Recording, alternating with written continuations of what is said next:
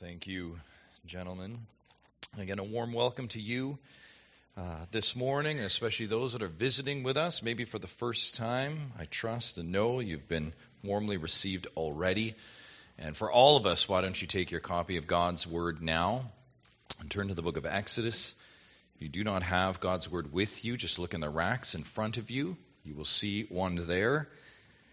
The book of Exodus, which is indeed the second book of the Bible. And we are in chapter 20. Exodus chapter 20.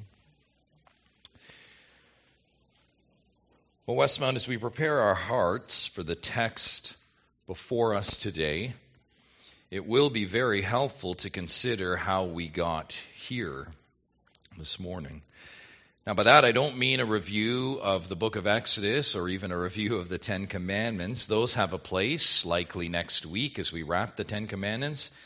But that's not the preparation that is necessary for a text like this today. No, what is helpful is simply a very brief consideration of recent history. This is very important for what we're going to study. And as we consider modern history, we consider the trajectory of deception. The trajectory of deception. For most of the 20th century, as recent as the 70s, I think you would agree, lying was considered scandalous. Do you remember when lying was scandalous? Absolutely scandalous. We can think of many scandals, and that were scandals precisely because of lying. So many of us remember, some don't, some have heard of it, the Watergate scandal. It was scandalous because of lying. In terms of public perception, the revelation of lying caused gasps. People would say, I don't believe it. Then in the last decade or two of the 20th century, we're thinking 80s and 90s, do you remember lying surprised? It caused a little blip on the Richter scale, but then it soon settled, the revelation of lying. We go to the president's office again for another really pointed example here. Remember Bill Clinton. It caused waves at first, right? But then it settled down, and now he's a hero. Remember, public perception initially cried foul, but they soon gave a pass to deception. And then at the turn of the century, a mere 20 years ago now, listen, it seems like more when I say these things. It's just 20 years ago, the turn to the 21st century, lying became normative. Lying became common. No longer were there gasps. No longer were there initial surprises. That all disappeared. And think back, lying headlines barely registered at all. I think even just a few years ago, and again, politics is such fertile ground for this, is it not? I think in our own country, just a few years ago, lying at the highest level, lie upon line coming out after or on the heels of an election. And remember, stories would break of cover-ups, of massive lies. And it was received with what? That's how it goes. A sigh, a shrug shoulders. And now most recently today, the attitude toward lying. Listen, scandalous days far behind us.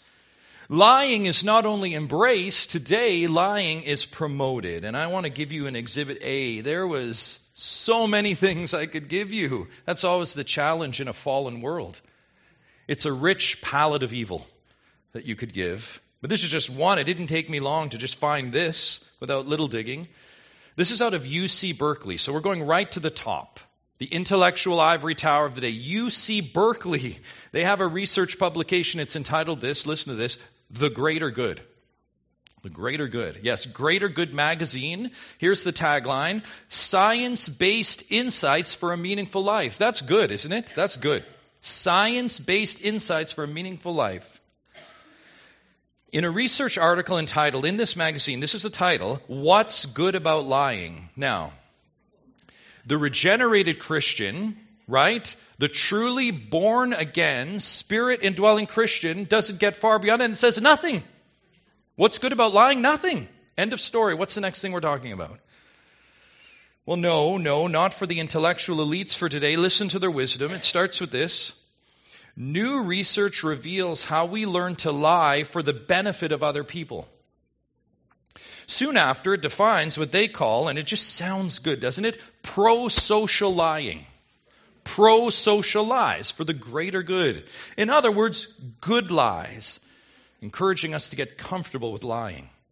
In other words, lying can promote the good of society, the good of others. And I just want to quote a few other of these pearls of man's wisdom here.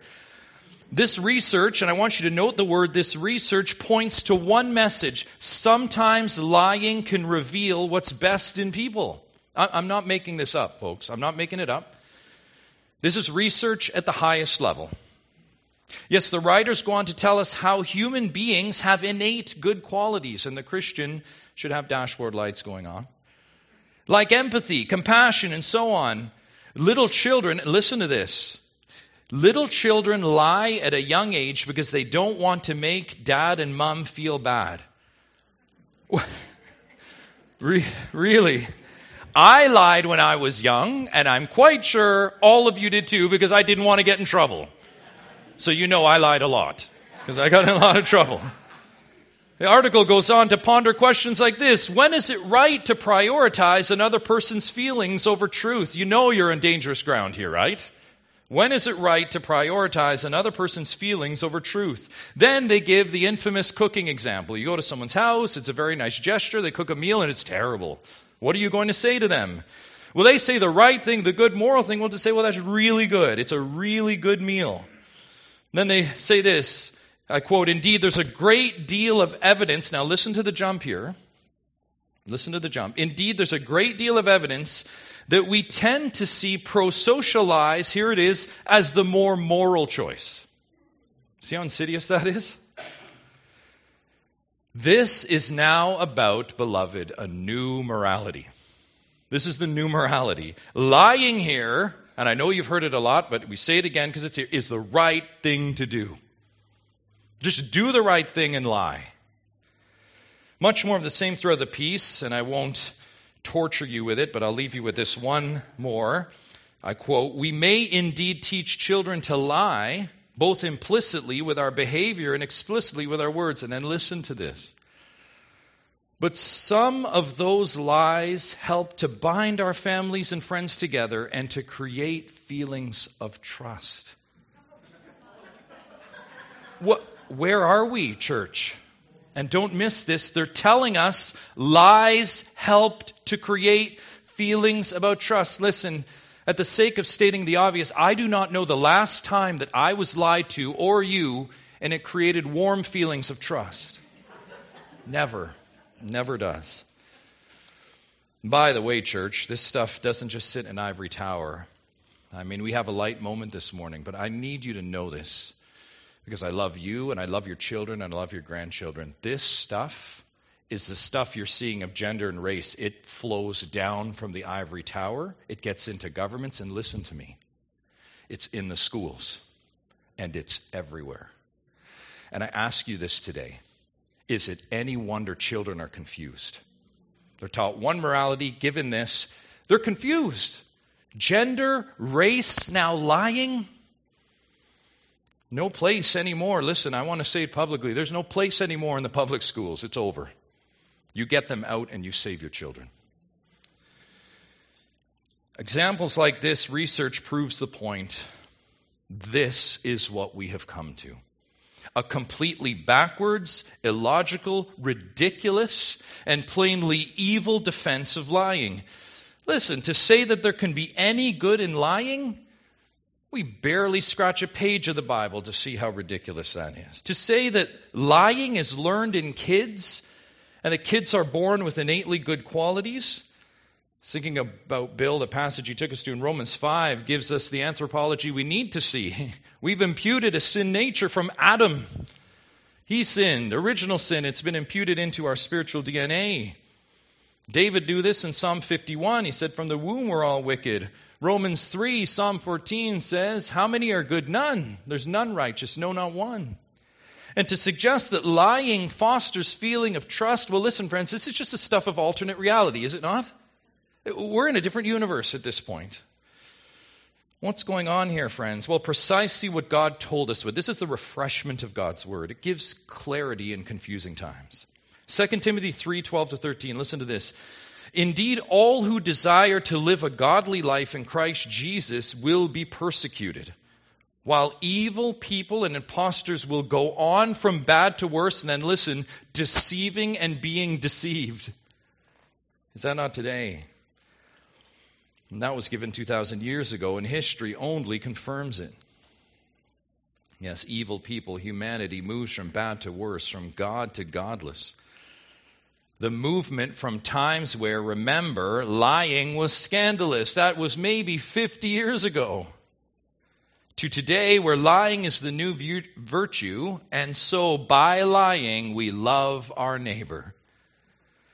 I'll consider all that we have just heard, if you can even bear it, as we now turn to the 9th commandment, the 9th word. The Creator God has a word about lying. And we should be starving and yearning and crying out for what God has to say amidst all of that junk, right? It's not based, listen, what you're holding in your hands, what God has to say is not based on research. It's not based on feelings. It's not based on anything rooted in man at all. Praise the Lord. No, it is law. It is word. It is rooted in God himself. It flows out of his very character. More on that in a moment. For now, let's read our text for the moment, or for the morning. Look with me at verse 16 as we simply just continue in our study where we left off. Let's consider now verse 16 and the 9th commandment. Again, the 9th word from God. You shall not bear false witness against your neighbor. Father in heaven, Lord, we consider this verse, this text, this law before us. And God, we ask that you would give us first eyes to see it. Illuminate our eyes to see, Father, what your law is telling us. Give us understanding. Give us clarity. Help us receive it, Lord, with joyful hearts.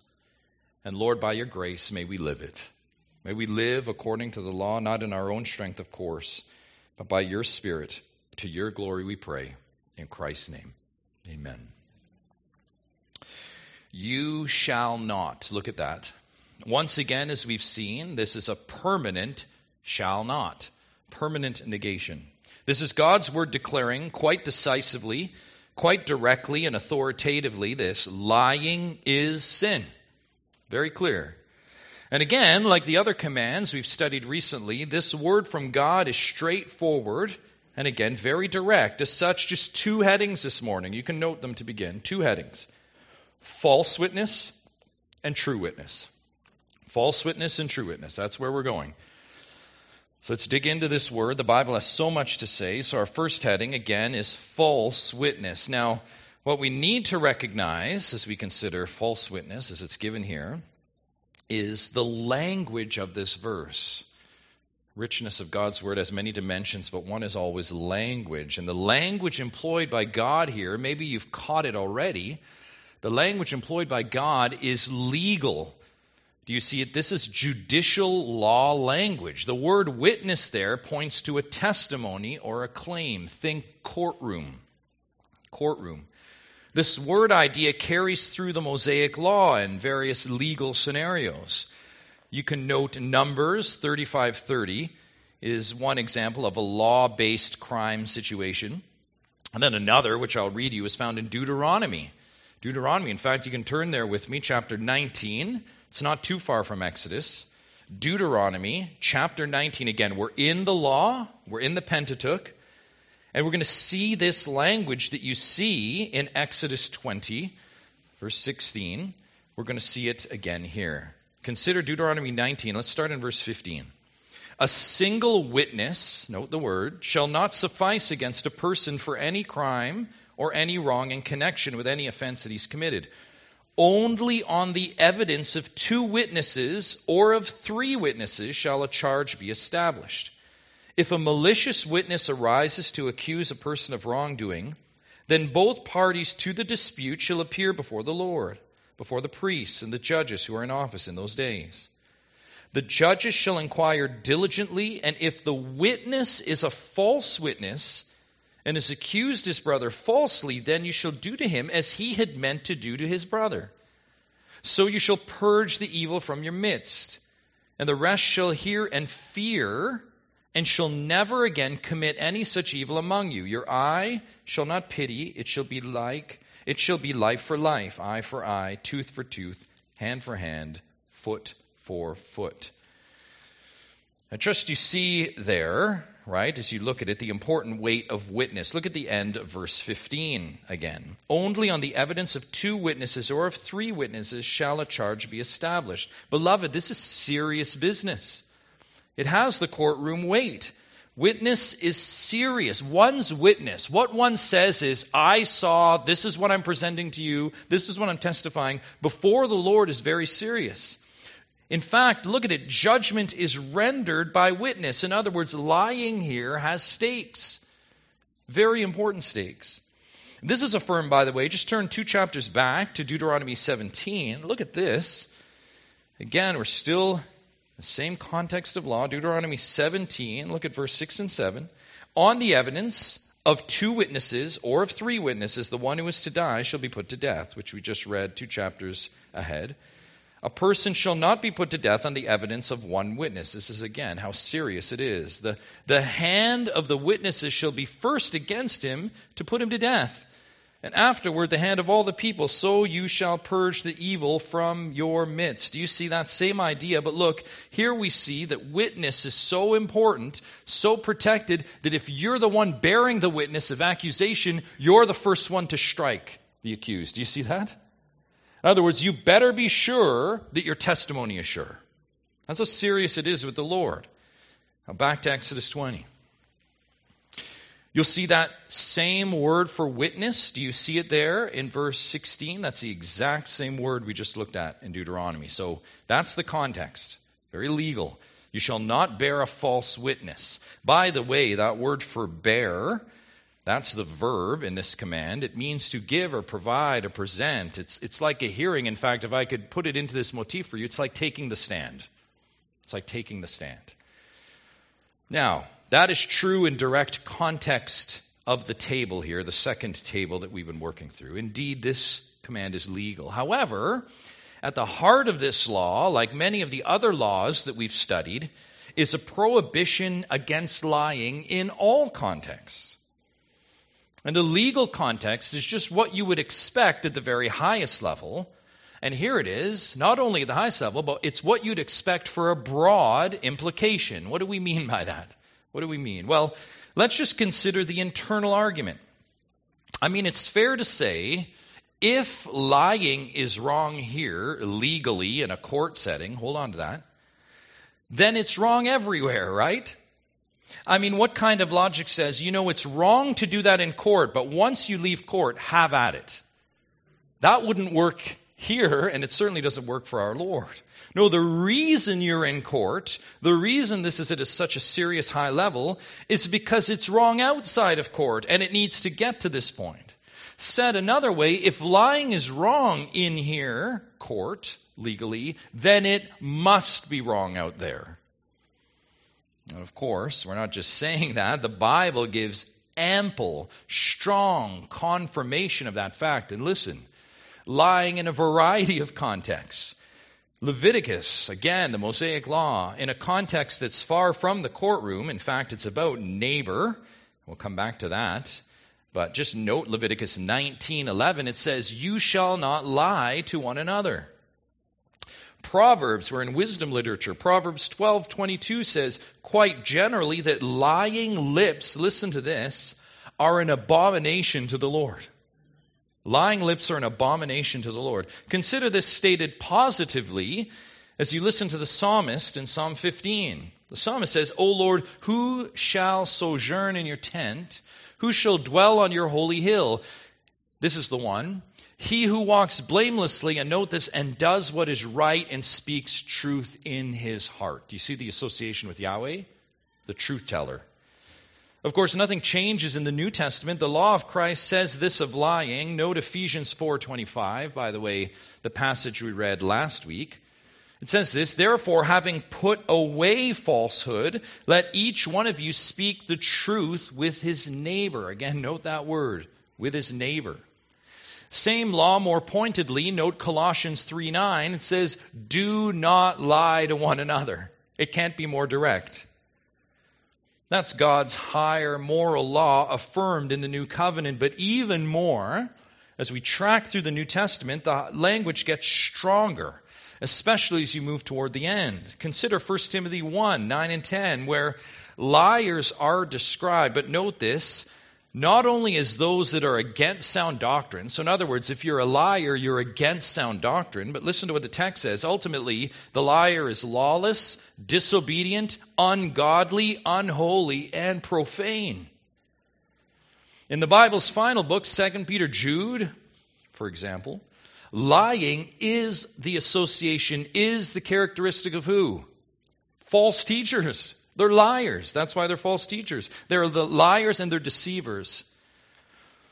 And of course, by the time you arrive at the very end, the last book, and not only, by the way, the last book of the Bible, the last couple of chapters of the Bible, the outcome of liars is clear.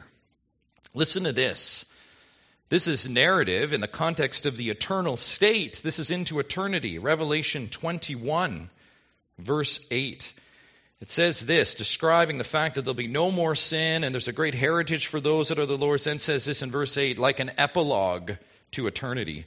But as for the cowardly, the faithless, the detestable, as for murderers, the sexually immoral, sorcerers, idolaters, and listen to this, and all liars, their portion will be in the lake that burns with fire and sulfur, which is the second death. And in case we missed it, the very next chapter, you're almost at the end of the Bible, Revelation 22, verse 15, listen to who is outside glory. Verse 15, outside are the dogs and sorcerers, and the sexually immoral and murderers and idolaters. And then listen to this, and everyone, no exception, everyone who loves and practices falsehood. They are all on the outside. So, Westmount, I think it's fair to say, would you agree, the Bible demonstrates quite conclusively and broadly how God views lying. How he views lying. By the way, one last comment on the text here. Look at it again, Exodus, verse 16. It's a command, but it contains a prepositional clause.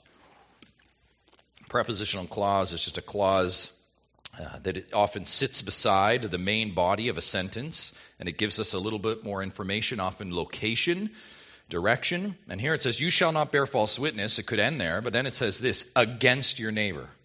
That's a prepositional clause, against your neighbor. This is false witness, lying with direct effects. It's giving us a location now, on your neighbor stated. Now maybe you're thinking this begs a couple of questions. Who is my neighbor? Right? Who is one's neighbor? Here, is this just a fellow Israelite? Is this someone who happens to live near you?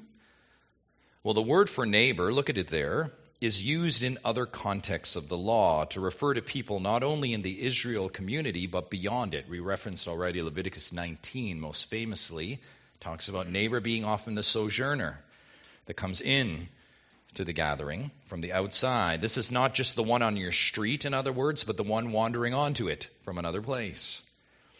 This broader aspect of neighbor, of course, is confirmed later by Jesus. In Luke 10, remember this account, he's expanding on the meaning of neighbor in the law. That's because a lawyer's come up seeking to self-justify himself.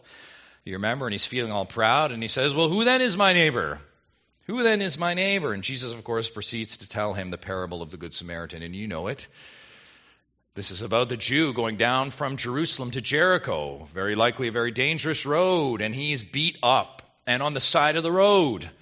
And two men pass him, first a priest, then a Levite. So in other words, two Jews, his own people, pass him, and they tend to his wounds. No, they don't. They pass by on the other side of the road. They want nothing to do with him. But lo and behold, who is the one that stops to tend to him? It would have been to the Jew, the dreaded Samaritan. Certainly not one of our people. He stops. He takes him to the inn. He even leaves money so he can be tended to even after he leaves. And Jesus then asks the question, who proved to be a neighbor to the man? So to the self-justifying lawyer, he says, who then in this account really proved to be the neighbor? Do you see how it transcends ethnicity? And of course, it's the Samaritan, the despised one. So the heart of the command here prohibits lying against, and we would say with Jesus, anyone. Period. Which brings us to the next question. Does this mean we can lie if it doesn't affect our neighbor? I'll tell you what, I know in my younger days, if I had heard something like this, I'm looking for the way out, right? I'm just looking, well, that means that I can lie. It just doesn't have to affect neighbor. It would have been an indictment against my soul condition. But to answer that most obviously, we would ask this, so what lie would that be that doesn't affect neighbor? A lie that doesn't affect anyone else, doesn't come against, look at the text, doesn't come against anyone else. We don't have to think long or hard to realize that all lies affect neighbors, right? This is so self-evident that it hardly needs to be explained, but we would have to add any attempts to justify lying, and there it is. There's an attempt to justify lying based on a twisted rationale that it doesn't affect anyone else. Well, such fallen reasoning speaks for itself. Even more, we could add, if there was such a lie, let's play that game. If there was such a lie that doesn't affect someone else, again, not that there is, but let's supposing that there is, then the question is, why lie? Right?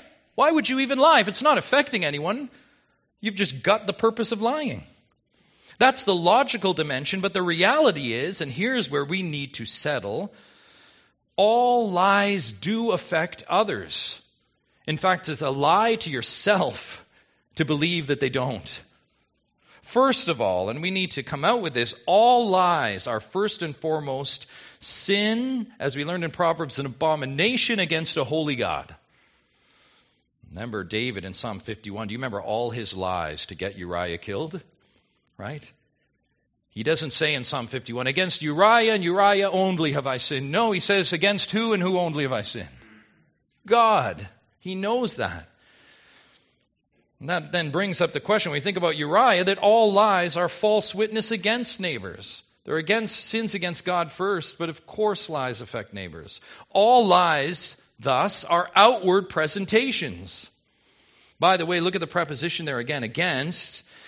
As I've stated already, it denotes position and place. That's important because you could also say it this way, before your neighbor. Not just against your neighbor. Against pulls out the legal force, but you could say semantically before your neighbor. The law of God prohibits all lying, as we've seen in all texts, and includes those beyond the courtroom. So the clause here tells us that any testimony, note it, any testimony presented before another, any witness that is received by neighbor, and that's key, any witness received by neighbor must not be false. You must give true witness. And that is very important, and it's a necessary point of application for us as God's people prone to wander. This means, beloved, that we do not need words to lie. We don't need words to lie. So don't fall into that trap. We can be lying against or before our neighbor by way of a false witness, and like other modes of witness, can convey something without words. I want you to think with me for a moment of all the witness you convey without words, from silence to actions. Do they not speak so much? Sometimes silence is deafening, and sometimes actions are overwhelming. Yes, we can bear false witness in silence. In fact, the law of God, did you know, instructs us of that. Just note this, Leviticus 5:1 tells us, again in a legal context, that it is sinful to be involved with testimony where you've seen something or heard something of consequence, yet you do not speak. Omission. The verse says, such a one sinning by omission bears iniquity. So yes, in your silence you've bared false witness. Do you see that? The wrong you keep quiet about, the silence amid sin, such holding back, that's false witness. And every time you do that, you sin against neighbor. Similarly, we can bear false witness by our actions. Now, this is the one we really need to grapple with because this is a tolerated killer. This is the witness you present before others that suggests one thing, but it's just simply not true. This includes so much more than we want to admit, but just let me give you the most obvious examples. Again, they speak for themselves. Pretending that you don't see someone because you just don't want to engage with them. You bared false witness. You sinned, and you need to repent of that. behaving in a particular way, crafting, engaging, architecting, so as to deflect someone from a given reality, and you're working so hard to create an alternative reality. And often you haven't said a word, but you've been lying. Listen, let me tell you, as one that did that once, by the grace of God, standing here to say to you, that takes a lot of effort to deceive. I just want you to know, and again, I can speak of it. I wrote books about it, figuratively. It takes a lot of effort to deceive people. It's exhausting. What are they going to think? And I hope they think this, and I got to craft this way, I got to post it that way. Tell the truth. Tell the truth. And by the way, while we're on that, let's make sure we cover all bases here, because we want to be holy, right? Let us make sure we address the myriad of other tolerated false witness today, included in this command. And again, could give you reams of verses, but let's just be very clear as it's written here. It also includes this: exaggeration, hyperbole, the tall tales, you know them. It's all the same. It's all going too far, and it's all untrue. Don't exaggerate. What about empty promises? Again, the hasty words. You see the overlap with the third command. Listen, hasty words, as we learned, are unthought and every time untrue. What about hypocrisy?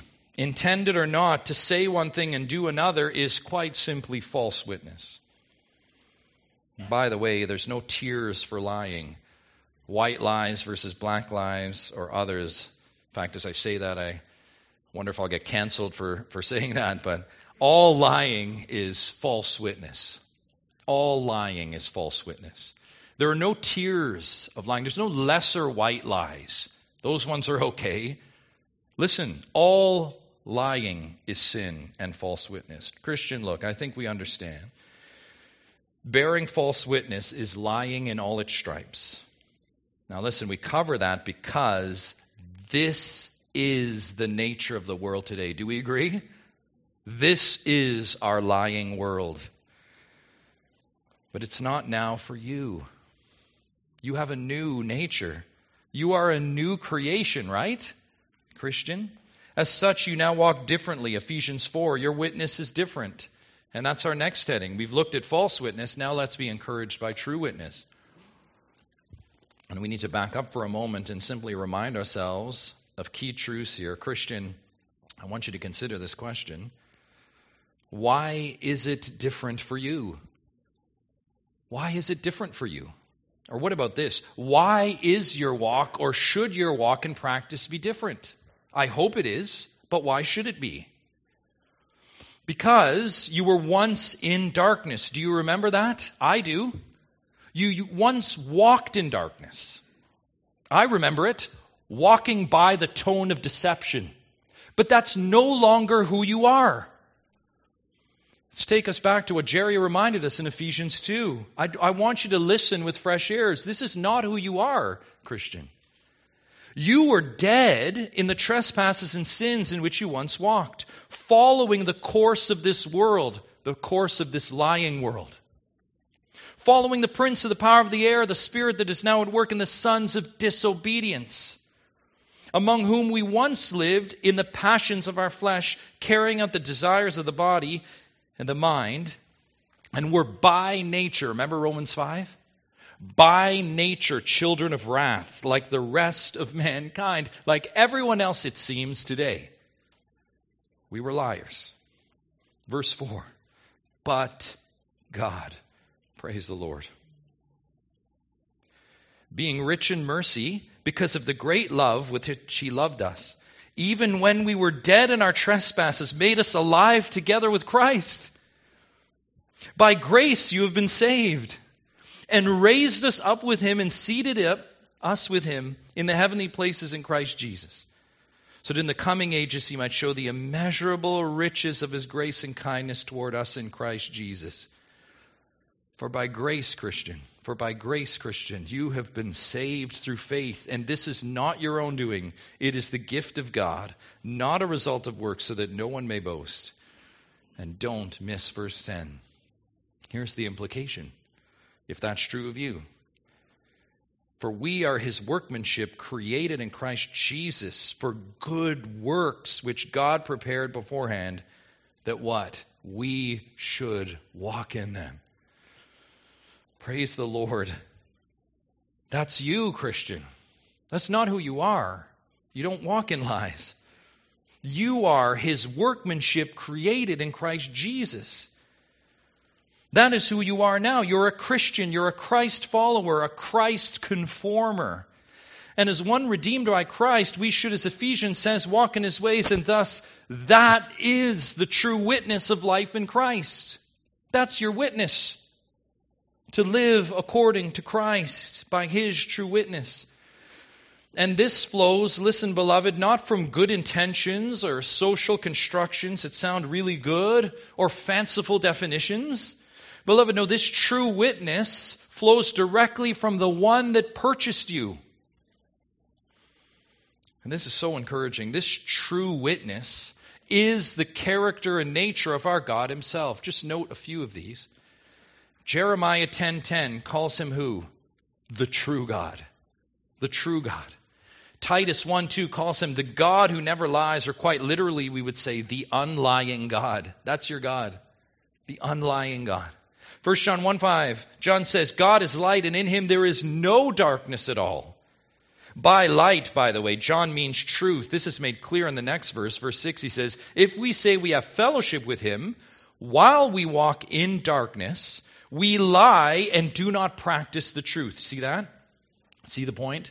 We do have fellowship with Jesus. And as such, walking in darkness just simply does not jive with who you are. Christian, that's not who you are.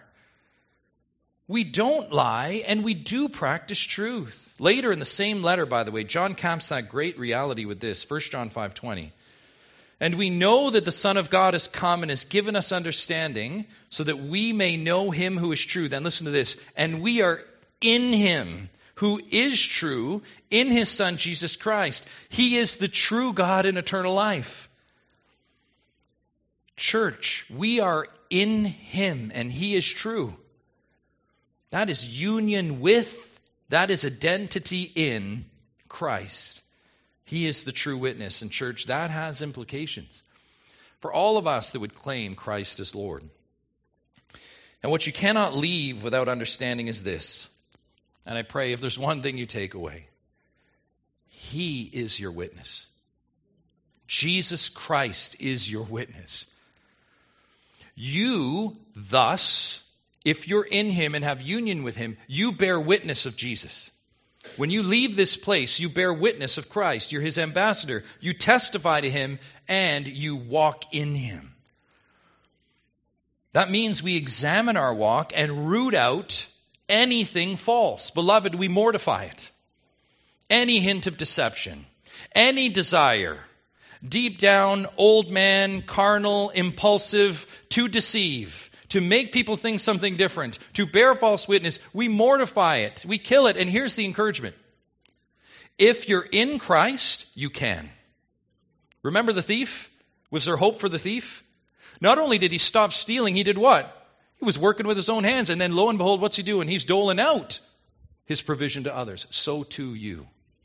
So too you with false witness. Live and walk in the true witness. And beloved, it is true, and I can tell you firsthand, true witness means diligent. Being diligent. True witness in Christ means no stones unturned. Listen, living a life of true witness takes effort. You'll have your moments, but you go there because Christ is true, and in him there is no darkness at all. And such, we're going to end very practically today. I hope this is helpful for you. I want to give you helps for your walks. We have a variety of walks in here. I'm very mindful of that as we think about false witness and true witness. So just some helps. First, I want to address parents raising children. Do not lie to your children or promote lying. You would say, and rightfully so, maybe, you would say, I don't lie to them and I don't encourage them to lie, so that wouldn't be me. Again, I want to be very direct this morning. Do you promote fictitious seasonal characters that bring loose change or gifts? One day, it will not be cute to your kids. One day, they will do like I did, and you will look at your parents and say, "You lied. You lied to me." In fact, through all the warm, fuzzy feelings, all the goodness I associated with that red suit, you lied to me. Now, they maybe won't be as dramatic as I am with what I did with my parents, but often deep inside they're feeling that. Well, they lied to me. And do not tell little Jack or little Jill to tell Uncle Bobby how nice the new neon polka dot socks are. Don't do that. Don't do that. Listen, tell them to say thank you. That's godly. But don't tell them to do something that's not true. If they don't like it, don't make them say it. Second, children, to you, and I was a child once, some would say, still am, tell the truth no matter what. No matter what. You hear a lot about safety these days. And I resist the digression. There is no greater safety for anyone than truth. The straightest distance between 2 points is what? A straight line. I think I just messed that one up, but you understand. Listen, here's the point. Tell the truth. Tell the truth. Of course, the Bible does say, Numbers 32, be sure your sins will find you out. Christian, we know that, sometimes painfully. But I speak here for all parents, to you children. You have nothing to fear when you tell the truth. Believe me. Yes, consequences hurt. I have bared many consequences. And they hurt and they sting. But listen, you sleep like a baby. Your conscience is clear. Tell the truth. Tell the truth. It's good. It's good for you. And it's what God would have you do. Don't lie. Listen, and I would say this now to all of us, because we're all children. The world gives us enough lies these days, doesn't it? Do you want to add to that with false witness? No. Tell the truth. Remember who you are. And by the way, lying makes it worse. Again, I could waste the rest of the morning talking about that too. Lying just makes it worse. Even more than that, lying is sin, as we've said. It is evil behavior, and here it is. This is a matter of association. Evil behavior that associates you with who? The devil. What did Dave read for us today? John 8. Who is the father of all lies? Say, do you want that association? Every time we lie, every time you lie, do you know you align yourself with Satan? And I hope this is a helpful visual. You can hate me if you want. It's very helpful. Every time you say, I'm going to craft this in my silence, I'm going to do this, I'm going to make someone think this, I'm tempted to lie, you say, you know what, God? I'm switching teams. I'm going to play for Satan. In this moment, you can give me a pass on, I'm just going to play for Satan right now. You don't want that, right? Every time you lie, you align yourself, John 8, with Satan. Third, and this is again for all of us, do not only tell the truth, but listen, foster truth telling. Foster truth telling. What do we mean? It means a number of things. For one, model it. Pass it on. Live truth. It astounds me, not just in the counseling that we've done, but just looking at humanity and even my own experience. How much this is modeled by society and parents and people. I mean, lying is just so woven into so much of what we do, and I've already commented on some of that. No, live truth, pass it on.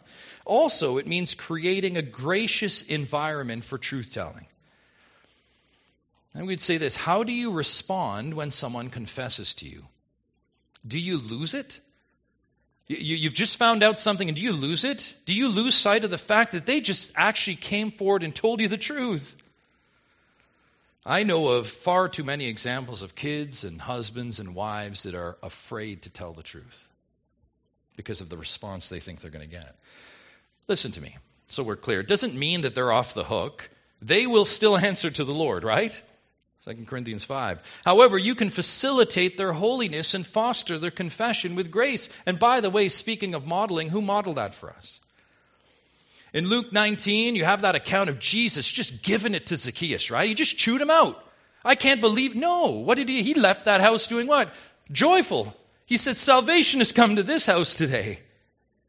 Zacchaeus, with his godly sorrow, gave back 4 times. Or what about that account in John 21? Jesus just lambasting Peter on the shore, just giving it to, I can't believe you denied. No. What did he do? Feed my sheep. Tend my lambs. And you know what he did? He commissioned him. Because that was godly sorrow. You only need to read the 2 words. Peter wept, and it was godly sorrow. Jesus affirms and commissions. Listen, the godly sorrow of those confessing and repenting is often enough. Like Jesus, extend grace, not minimizing the false witness, but receive their repentance, encourage them to make it right, to make amends, and then help them to walk in the true witness of the one who is ever true. The true witness, Jesus Christ. And finally, and this may be for you, reject the lies. Reject them. Beloved, don't give lies any accommodation. I'm sure I've talked to some of you about this. Seems to be the lament and cry these days. Think critically about what you're being told. More so, think biblically. Filter everything from relative to coworker to news anchor, anyone. Filter it through the Word of God and reject the lies. Reject the lies. Listen to me. False witness is everywhere today. It's everywhere. Lying, remember, off the top, is the standard. And again, I hardly need to give you evidence. However, there are pandemic lies. That it is better, and we know these, to be apart.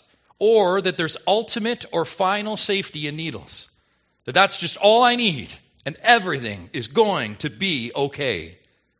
It's a lie. There are people lies that you're on the hook for crimes centuries ago. It's a lie. You're not. Ezekiel 18, the sin you commit with your hands, you are on the hook for that. Not a sin 200 years ago. There are popular lies that criminals are victims, or how about this one? Everyone's a victim. Everybody. We're all victims.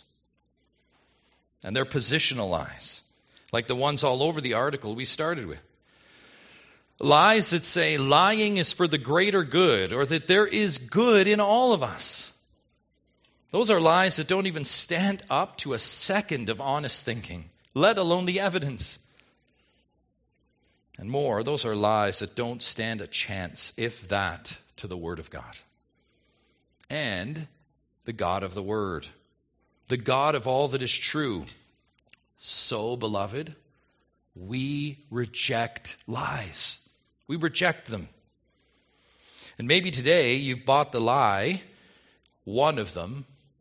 It's one of the oldest lies in the book. Not this book, but there is evidences of people trying to get away with this lie. You see it in a certain rich young ruler. You see it in many others in these pages. And it's this: I am going to be okay in the end. I'm okay. I'm okay. I'm going to be okay. I'm going to be all right. The lie that says there are people worse than me. And that's right. I read articles like that says there's this intrinsic compassion in me, wanting to do good. That, I really did just lie because I don't want mom and dad to feel bad. Yeah, that's me. Yeah. And I'm going to be okay. I'm really going to be okay. Remember, that's a lie. And the book says, no liar will inherit the kingdom of God. That's what the book says. That's what the author of life says. No liar will inherit the kingdom of God. No one who lies will be okay. No, the only way to be okay and to be reconciled to the Father into eternity is through the Son, Jesus Christ. I want you to listen to his words. We end with those. John 14:6. You know them. And now we live them. Jesus said, I am the way, and I am the truth, and I am the life. No one comes to the Father except through me. He is the truth. He's not just a truth. He's not a relative truth. You've heard relatives and friends say, well, I'm glad church and Jesus work for you. That's not what Jesus said. Jesus said, I am the truth. There is no other truth. There is no greater good. There is no corporate morality. It's Jesus. And anyone having an honest confrontation with Jesus needs to answer this question. Do you believe him? Do you believe him? As has been famously said, he's either a lunatic, he's either a liar, or he is Lord. And I've said much about that's been given to us. We know he is Lord, but do you? Will you repent of lies and receive the truth? Will you repent today and receive truth? Only Christ, Lord, is ever faithful and ever true. He's the only one. Only he is the truth for eternal life. Not you, he.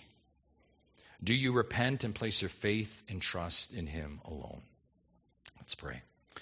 Father in heaven, God, you are indeed the truth. And Lord, we thank you with words that are inexpressible, that you would look on us, as we were reminded earlier, while yet sinners, and redeem and purchase us. You would look on false witness and redeem with true witness.